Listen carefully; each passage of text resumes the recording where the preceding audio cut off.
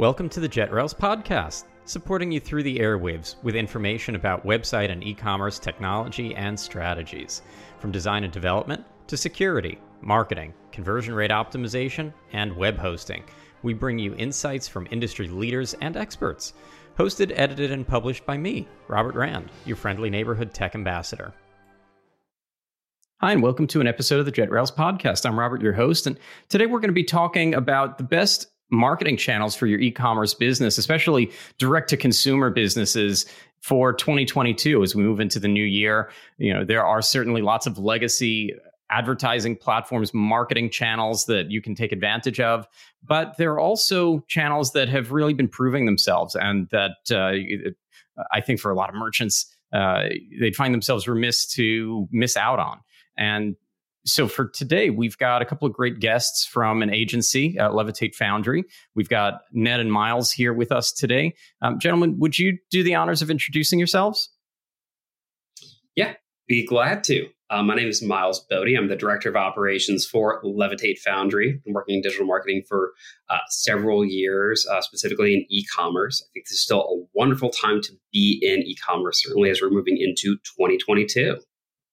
Yes, and my name is Ned Gallup. I am the Director of Paid Media here at Levitate Foundry. I have been working in agencies my entire career, solely focused on search and social right now, but dabbling in a number of other things. Essentially, the famous anecdote I always tell is if you can buy media in it, I've probably handled it, but mostly focused on Facebook and Google for now. Well, I think we're going to have to ask you all about all that dark web advertising that we've been missing out on. So see what I can do. Yeah. And you know, I always love to ask companies how they got their name. I don't know a lot of agencies that have branded themselves as foundries. I think that's a lot of fun. Is there a good story behind the name? You know, it's kind of funny. Originally, we just wanted to be called Levitate, like levitating brands, bringing things to a new level. That was already taken. So we thought a little bit deeper about what it is that we actually do. What is it we intrinsically do? We natively build digital brands. What does a foundry do? It manufactures, it elevates, and it builds certain things. We really want to scale and grow user bases for companies. We want to be really focused on levitating revenues and really focusing on in all of the building processes for digital brands specifically. We're Shopify Plus agency, FMP. We really want to be sitting at the epicenter of e-commerce. And that's where we like to focus ourselves right now. That makes as much sense as any other story that I've heard for the name. And that is certainly one of the biggest challenges that we always run into. It's, that a lot of names are taken. And so I find that innovation right there, it's the same innovation that you have to bring to the brands themselves as you're getting them really started and up and running, going through all those branding exercises. Now, to our main topic of the day, that e-commerce grew up side by side with traditional digital marketing like search engine optimization, Google ads, and other pay-per-click marketing, email marketing. In today's market, what are some of those trending platforms and campaigns and opportunities that you two are running into? Is there anything that strikes you, anything that really comes top of mind as having a lot of strength at the moment? Yeah, I think in the era of iOS 14, just everything has changed in terms of the way that we approach strategy and then obviously report and execute on the different platforms. One of the biggest things that we've found success with, especially over the last few months, is really looking at everything from an omni-channel approach. Instead of putting each and every different media channel in a silo, saying, what does Facebook do well? What does Google do well? What does TikTok do well? And then just leveraging those strengths within each platform. For example, a lot of the clients that we work with are just breaking into the TikTok mold. They haven't been running these ads for a long period of time. And what we try to tell them is, let's just focus our energy on the prospecting, top of funnel on TikTok, really drive a lot of, low cost traffic to the site, and then let Facebook do what it's really good at, which is retargeting and leveraging pixel data. And I think really looking at it from a very 30,000 foot type of view and saying, what do these different channels do well together versus what they do well individually, I think has been really successful for us. And quite frankly, it's really kind of been forced onto us from the iOS 14 update, but we've kind of embraced it with these different platforms like a Google Analytics, a Shopify, for example, and really just try to see everything from a holistic view rather than kind of segmenting each one and then reporting individually. Interesting. Yeah, I'm going to latch on to TikTok there for a couple of minutes because I don't think we're somewhere on 90 episodes into the podcast, and I don't think TikTok has come up very much. And obviously, it is a behemoth in terms of the amount of time that consumers are spending with their eyeballs glued to it. It's certainly got some addictive qualities that a lot of people have been experiencing firsthand. Have you found?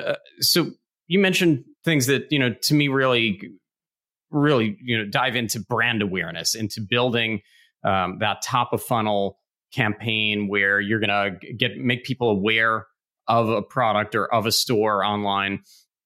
And so that certainly makes a lot of sense. But have you found that the targeting is up to par with some of these other platforms? Can you really get cost effectively in front of the right audience and not just a more generalized audience? How is the platform actually shaping up in comparison to more the incumbents? It's been really interesting because when you start a TikTok campaign, it actually starts very similarly to what you would do on Facebook, where the first step is placing the pixels and getting the actual data to start flowing through the campaign. So not only we can make informed decisions, but the algorithm can as well. TikTok functions very similarly in that way, where we need a certain number of pixel fires in order to be really successful. So like I mentioned, a lot of the brands that we're launching on there right now are completely new to the platform from an ads perspective. A lot of them have been active on the organic side. But the first thing we want to do is place the pixel, and we really need to hit a certain threshold in terms of pixel fires to really maximize our efforts below the top of funnel and really, the retargeting, the retention, all of that good stuff. And what we found is that really focusing on that prospecting, brand awareness, top of funnel traffic has been really effective for the main reason that CPMs are just drastically lower on TikTok than what we find on Facebook.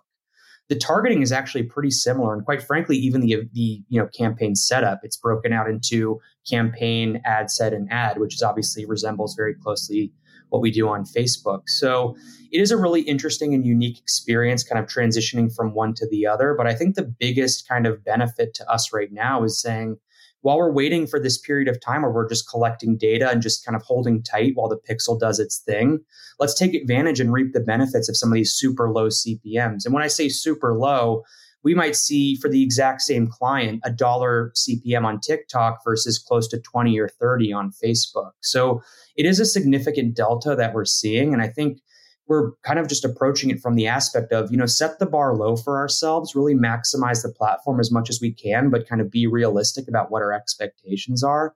And then once we get to that certain threshold, that's when we can start to really elevate everything. But in the meantime, reap the benefits of the not cheaper traffic, but just more effective and, getting more bang for your buck. And I think that's been really effective for a lot of our clients because quite frankly, it's very familiar on the organic side, but it's very new to a lot of our clients on the paid side.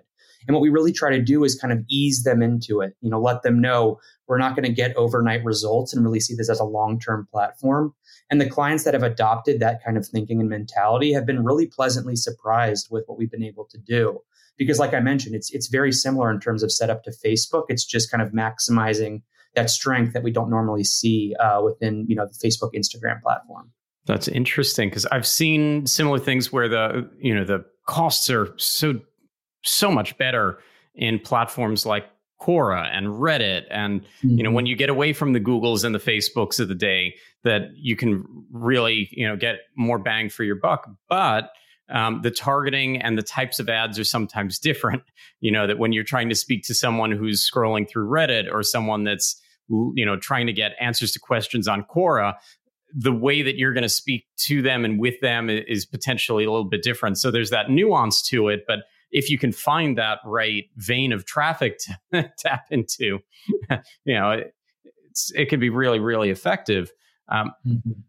Outside of TikTok, I want to shoot a couple other platforms at you. A few years ago, we were talking about Snapchat as the new kid on the block and really seeing, a lot of potential there, especially for particular user bases, for particular demographics and such. Is that still performing?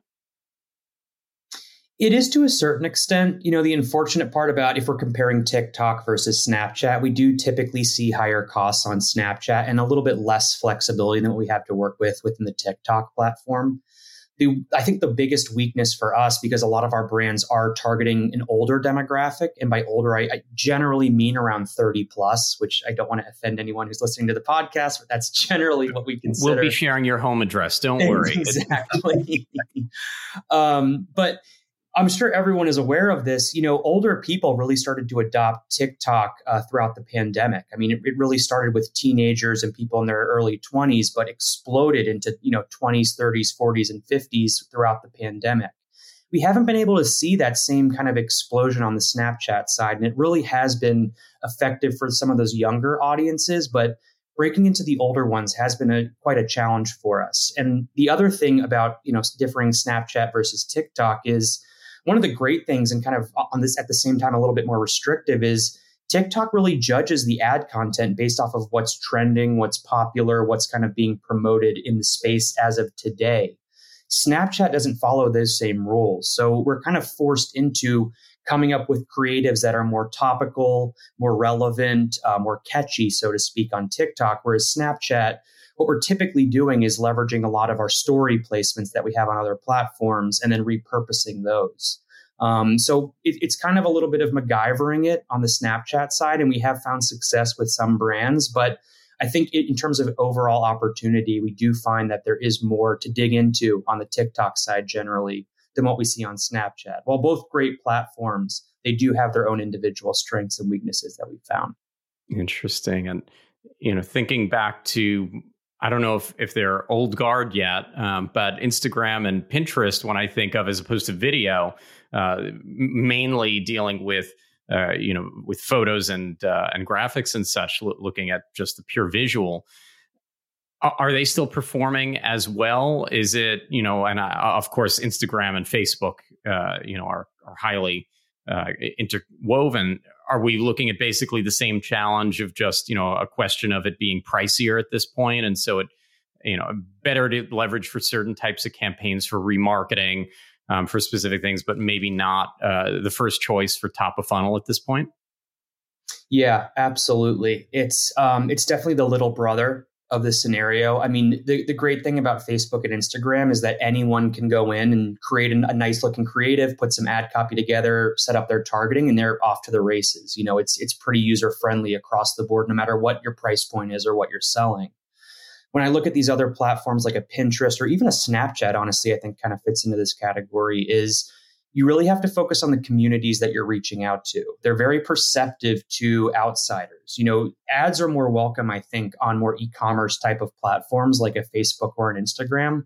When you're in Pinterest, you want to join communities. You want to interact with people that have similar interests or similar tastes than you do. So if we're promoting an ad to people that are searching for, let's say, engagement rings, for example, and then we're, selling them, camouflaged hunting gear, they're going to know right away that this is not meant for me. This is an outsider, and I'm probably not going to click on it. You have a lot more flexibility on the Facebook platform to kind of get around that and really reach out to unique users. But when you're in the Pinterest platform, you have to connect and really relate to these different communities, talk their language, use imagery that they're used to seeing. It really has to almost be integrated to their regular social experience to have an impact.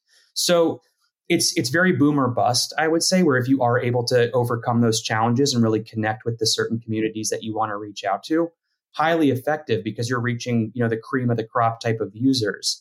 But at the same time, it's not as easy, not as simple, not as honestly fast as you could probably do on a Facebook or an Instagram. So it is a little brother kind of situation in that respect, but you can definitely find your own niche and make the most of it. It's just how far are you willing to go? How much time and effort are you willing to put in to really make sure you're reaching out to them? Because obviously on Facebook, it's a little bit, the bar is a little bit lower there. On the Pinterest or Snapchat, for example, you really want to go out of your way to make sure that this is resonating with the audience that we're reaching out to. Yeah. And if you want to think about the extreme, I mentioned Reddit earlier. Exactly. People there have a lot of opinions that they're not afraid to share. A lot of them are on there anonymously. And especially you can allow comments on ads there, and that can be pretty dangerous, especially if you're not monitoring it and responding. Comments can pile on. So I think that absolutely makes sense. Know your audience, understand the ecosystem that you're trying to communicate with and through. Now, we've talked about Facebook, and typically I often think of Facebook and Twitter side by side in terms of maturity and where they sit in the market. I've found that in some cases, the Twitter, honestly, that I think that some of the targeting is a little bit better. Some of the pricing is a little bit better than Facebook, or I don't know. We haven't called it Meta yet in this episode, but I think that they want us to. Give it time. We won't. I think nobody will just because they want it. I think that's how this is playing out. But do you have any thoughts on where Twitter is falling in the campaigns that you're seeing? Yeah, Twitter is another tough one. And it has similar challenges to a Pinterest or a Snapchat, but I look at it in a different way. It's almost like a LinkedIn, for example, where people are not going there to buy things, but you can catch really interesting people at the right time and really, show them the proper product. It's really that push versus pull mentality where I see a Facebook or an Instagram as I log on and I'm expecting to see an ad that is shoppable or has something that I would want to purchase. I think on Twitter, when you log in and you're seeing advertisements, it almost gets in the way because of how much of a community kind of aspect the platform has made it out to be. When they're introducing these, Twitter Spaces and these other audio platforms, they're almost moving in the opposite direction of e-commerce in a way, which I think is really interesting because Facebook is doing something similar, but not to this, same extent that we're seeing on Twitter.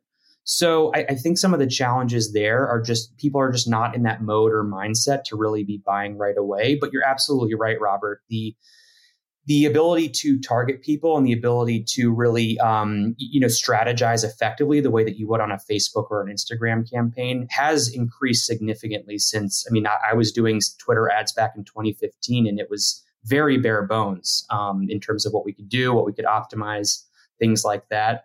It is getting better to a certain extent, but I think honestly what it comes down to is just, again, the strengths and weaknesses. Is this going to be a platform where we're going to secure that hook and get someone to buy right away? Or is this an awareness play where we get them to click an ad, don't necessarily need them to convert right away, and then we can use other retargeting methods on other platforms to really seal the deal?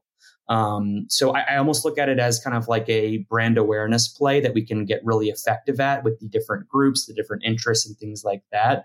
But at the end of the day, what we really need is just the ability to really fill our retargeting funnel with highly qualified users. And I think Twitter does that to a certain extent. It just depends on what your product is and how effective you are at really ingraining it with the different audiences that you're reaching out to. It's interesting. And you mentioned LinkedIn, and I like LinkedIn in terms of its feature sets. And I think even for a direct to consumer, even for, a very much retail product and not B2B, where LinkedIn is really a business platform, I think that there can be some opportunities. But my experience with it is that it's usually just too cost prohibitive, that the cost of eyeballs on LinkedIn is compared to, I think, anything else that we've mentioned. I correct me if I'm wrong, but I think it's still at the upper echelon cost wise. It absolutely is. And it's really interesting because like these other platforms that we've been talking about, like a Snapchat or a TikTok, they pull their ads manager UX UI directly from Facebook. Like I mentioned, it has a campaign level, an ad set level, and an ad level. LinkedIn has that as well, but it's much more outdated, in my opinion, in terms of what we can optimize. Last time I was running a campaign, we had to create basically a new ad set for every new creative. And that's a really, really clunky way to do media buying.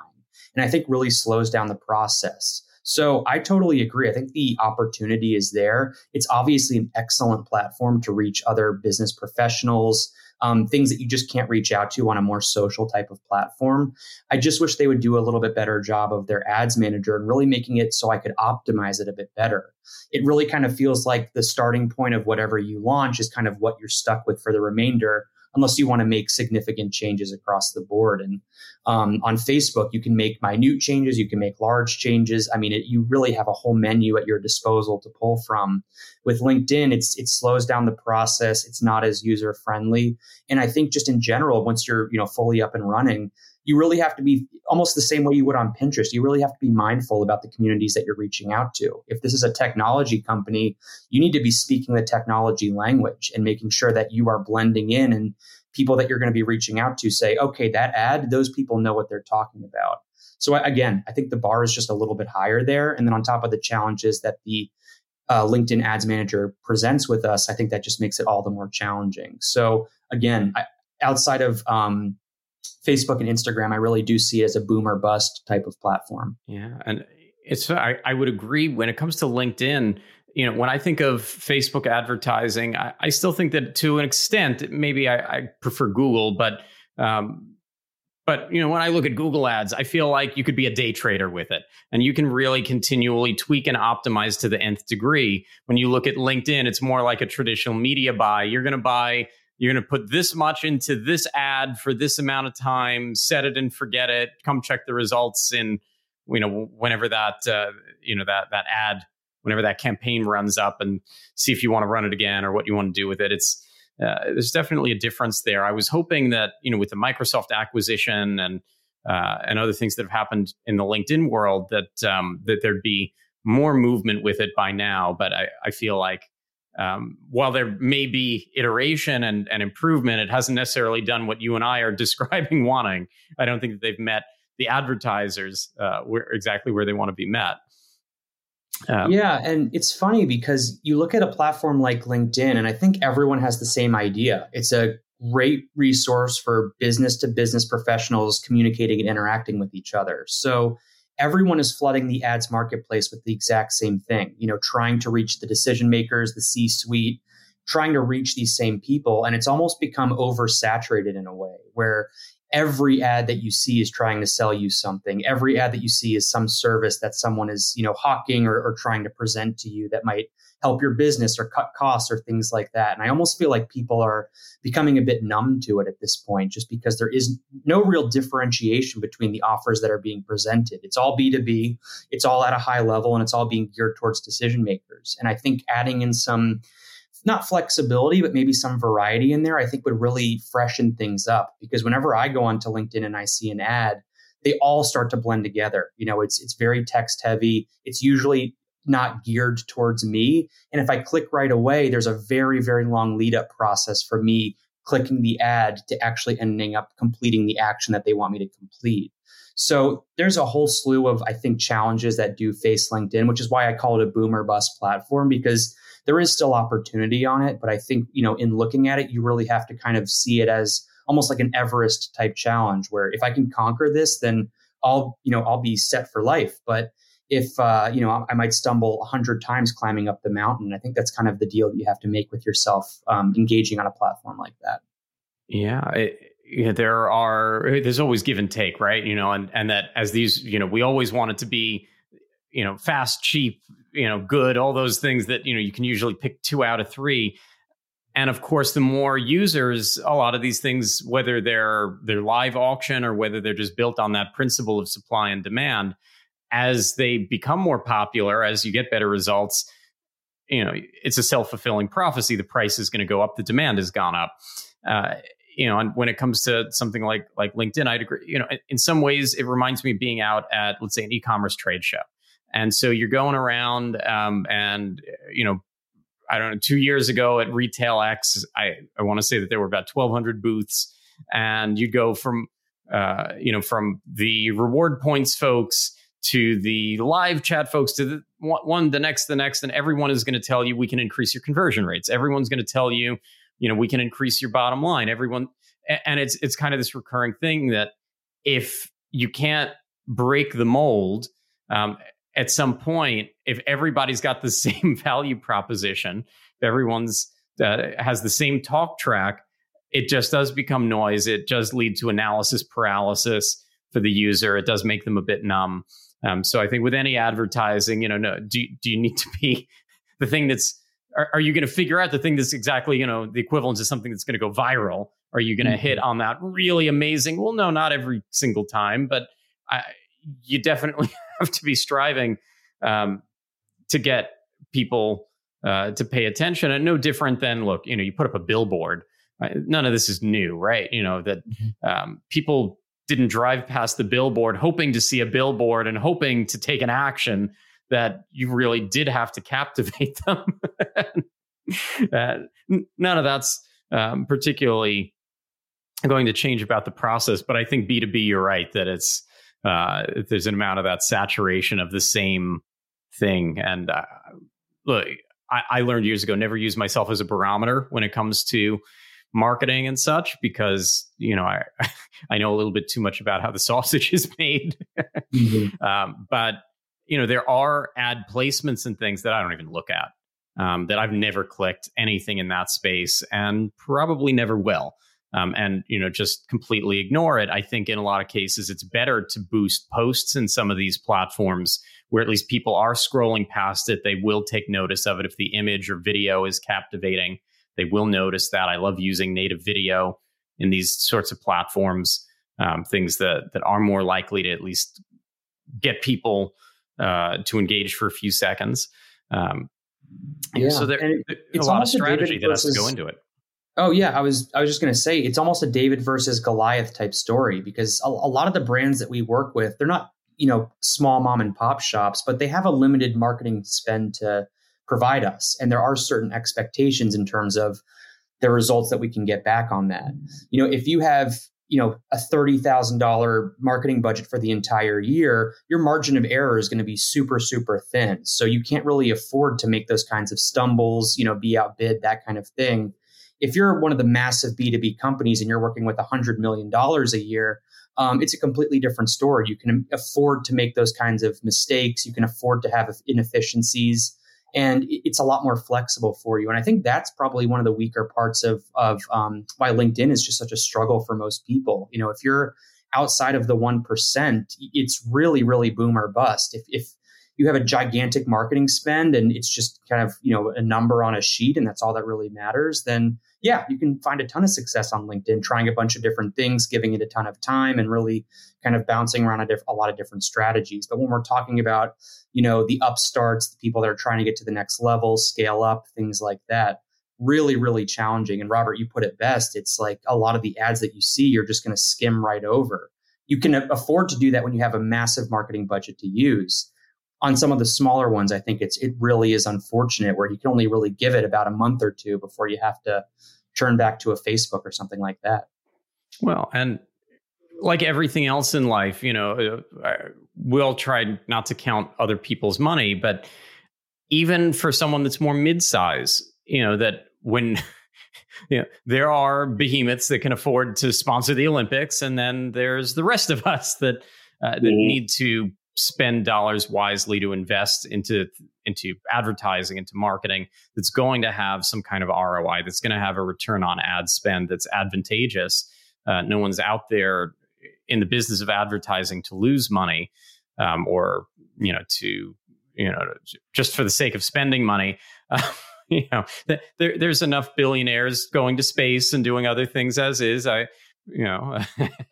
don't think any of us are in the advertising space for charity reasons. So, with that in mind, we've touched on a lot of the traditional advertising platforms per se for digital ads. What about other channels? I know in a podcast that we recently taped, we looked at some other channels like podcasts, streaming services, other places where you can potentially get in front of an audience where maybe they are not likely to fast forward past you, or they may not have the option, and you can build more of that brand awareness versus trying to get them to pay any attention when they're more likely to scroll past or something along those lines. Have you seen any success or interest in running through some of those other types of platforms out there? Yeah, absolutely. I mean, ever since the iOS 14 changes took place, that was, step one was what else can we do to diversify our marketing efforts? It's no longer let's just pump all of our money into Facebook and just see what happens. Now we have to actually go out and find other channels that might be effective for us and really spread out our ad dollars. One of the biggest things that we've seen with a lot of the more larger brands that we're working with right now is the programmatic space. I think that's kind of the underserved area that a lot of people are tapping into to really maximize their efforts. Because when you're reaching out on a podcast or a LinkedIn or a Snapchat, you're only reaching a very limited audience that's interacting within that platform. Programmatic offers advertising on banners across the entire, World Wide Web. So it gives you the broadness that you need to really expand your audiences at CPMs that I think are pretty efficient and pretty fair. I've worked in programmatic for about a year, and it was really effective for a lot of brands because what I had referenced earlier in the call was that, use the strengths and weaknesses. And I think one of the strengths of programmatic is, like I mentioned, the breadth of which you can reach different people, optimize, and really, scale your brand awareness. That takes so much burden off of these other channels to do things like retargeting and retention. And I think that's the name of the game for finding these additional channels. Is Facebook and Instagram still really effective at retargeting? I mean, obviously iOS 14 has taken a bite out of that. It's really the prospecting side of things that we've seen the biggest downfall, because we don't have data with lookalikes like we used to. Interest-based audiences are needing to become more and more broad. And if the CPMs aren't going to lower significantly with all these other changes, then it does make a lot of sense to hop onto a programmatic type platform where we're putting our ads on banners on CNN, Fox News, BuzzFeed, channels that people are visiting pretty frequently. Pick your placement and the pricing on a lot of those things that, it used to be that the cost of setting up a campaign like that was just too burdensome for the merchant. But as the technology and as these networks have gotten better, I think that that's absolutely logical to start to, cut out the middleman who needs it. So, going and directly, coming up with those kind of buys starts to make some sense, going through the right technology providers and such. Are there other channels that you're seeing that we haven't touched on today that you think are really strong? Anything interesting, even if it's niche, that either of you has run into lately? The biggest thing covered a for lot me, of the good ones. Yeah, we took all the big ones, the fun ones. The one thing that I'm really keeping my eye on moving forward, and we haven't touched into this yet, but I'm definitely have it on my radar, is gambling and that whole area. All of these different gambling apps, platforms are popping up as it becomes more and more legalized across the country. It's exploding in popularity with the additions of, being more integrated with the NFL and to a certain extent the NBA. All of these different sports books that you can access right on your app. I mean, they're begging for sponsors and begging for advertisers. It's just so new and just so tightly regulated right now that it really hasn't been broken into the same way that you would like a LinkedIn or a Facebook. And I'm super curious to see what we can play around with sports gambling and sports betting, because there's definitely an appetite for it. And if we're looking for new platforms, I think that's the underdog that's going to come out of nowhere. And we're going to look back and say, why didn't we do this sooner? I definitely see that with some of the gambling related stuff that's definitely starting to take off. Look, I'd hypothesize that those are consumers that aren't afraid to pull out their credit or debit card and spend some money on, on something above and beyond, whether that's luxury or what have you, or entertainment, or so you're dealing with people that in one way or another are identifying themselves as having some expendable income or making income available for things outside of the bare necessities. So that's an interesting cohort to work with. I'd be very interested to see data on something like that, advertising through those types of mediums. And I think especially, that there are going to be categories of products, that the personas are going to align in terms of the demographics and other things that we know about who might be interested in certain products or brands. That's really interesting. I do want to ask, one of the things that I thought when I did my homework on Levitate Foundry, I noticed that you work with some really interesting, innovative brands. And, and I'm sure that for both of you that you have some favorites. Miles, does anything stand out for you? Is there anything that you look at as like, this is something that a few years ago no one would have even thought of, and and this brand is just doing a great job of getting their message out there? I think there's been a lot of changes in food and beverage industry. I think we work with a lot of really up and coming people in the food and beverage industry, certainly as people are becoming more curious about non-alcoholic adult beverages, and people being semi more sober curious. We do work with several brands that either are just non-alcoholic or are, like CBD adjacent type products that are trying to also position themselves as alternative ways for people to be able to relax and to be true to themselves and to be able to be in a social situation and be able to enjoy something a little bit special and unique.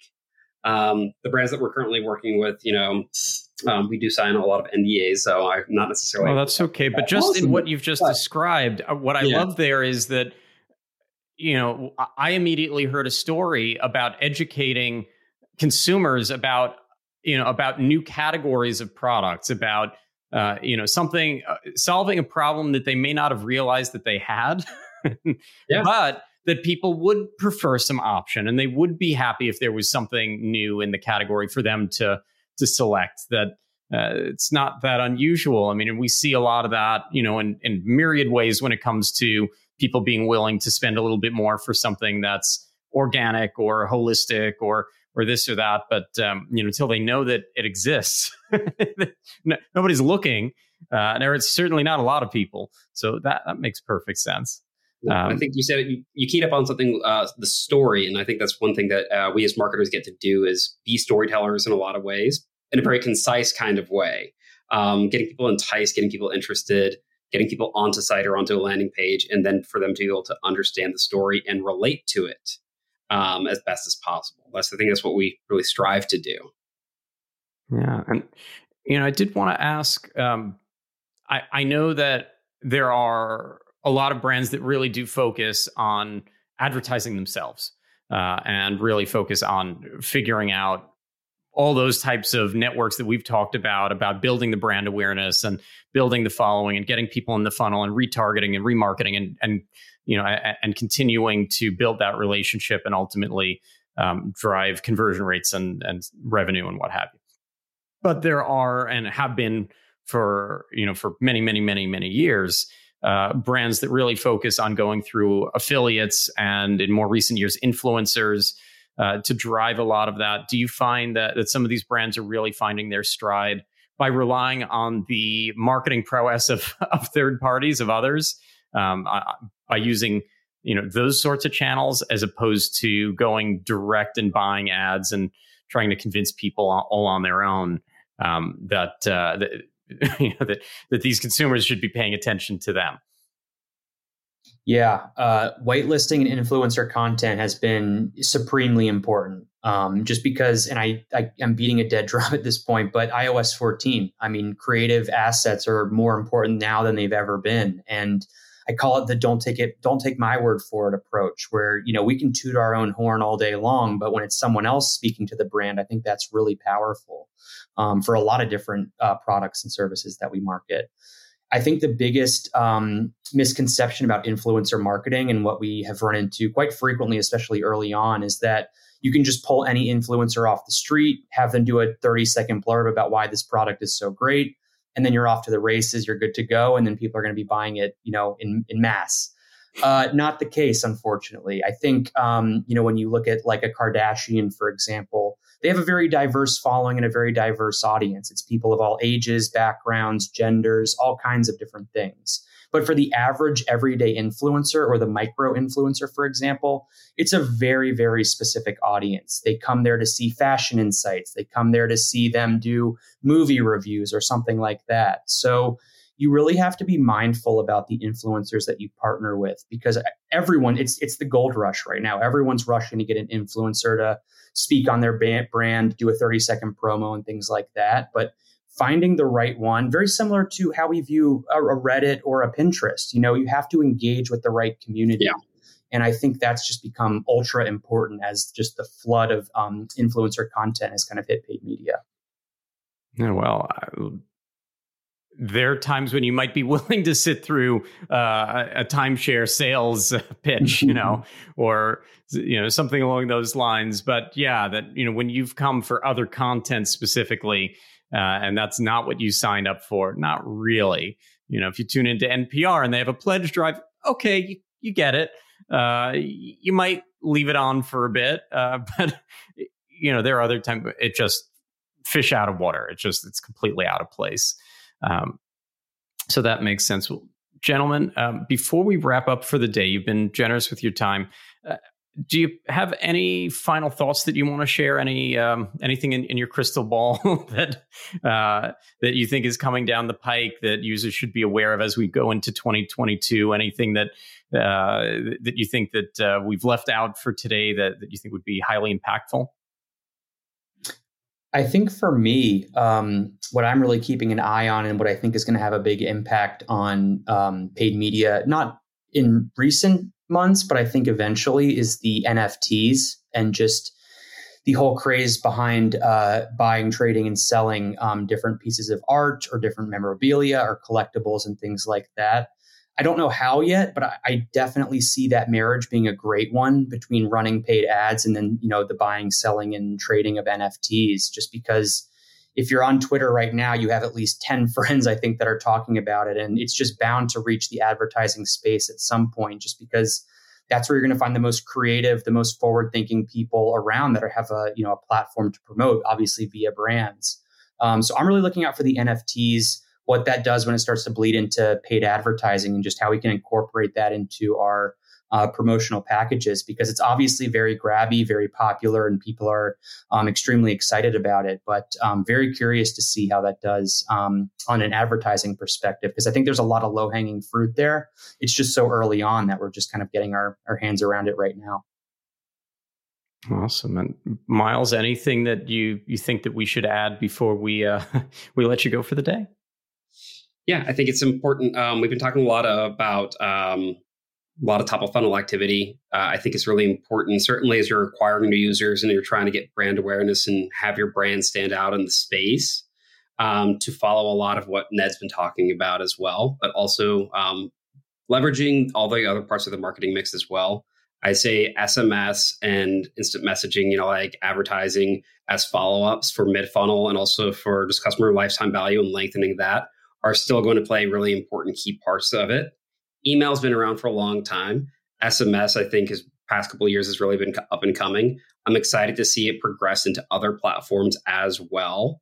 And certain in-platform experience for in-platform shopping, I think are also going to be coming up in e-commerce, being able to buy directly in a text message or able to buy directly in an email. I think people are still going to be responding quite well to that. So I would encourage people to continue to look at the other parts of the funnel as well. Awesome. And well, gentlemen, it's been a pleasure having you on the podcast today. For our listeners and viewers, as always, thanks for tuning in. Stay safe, stay healthy. We'll have more great content like this for you soon. Thanks for listening to the JetRails podcast. You can subscribe wherever you listen to podcasts. We also post full videos of most episodes on the JetRails YouTube and Facebook channels. You can find links at jetrails.com/podcast. Have questions about an episode? Is there a topic you'd like us to cover in the future? We're at JetRails on LinkedIn and Twitter.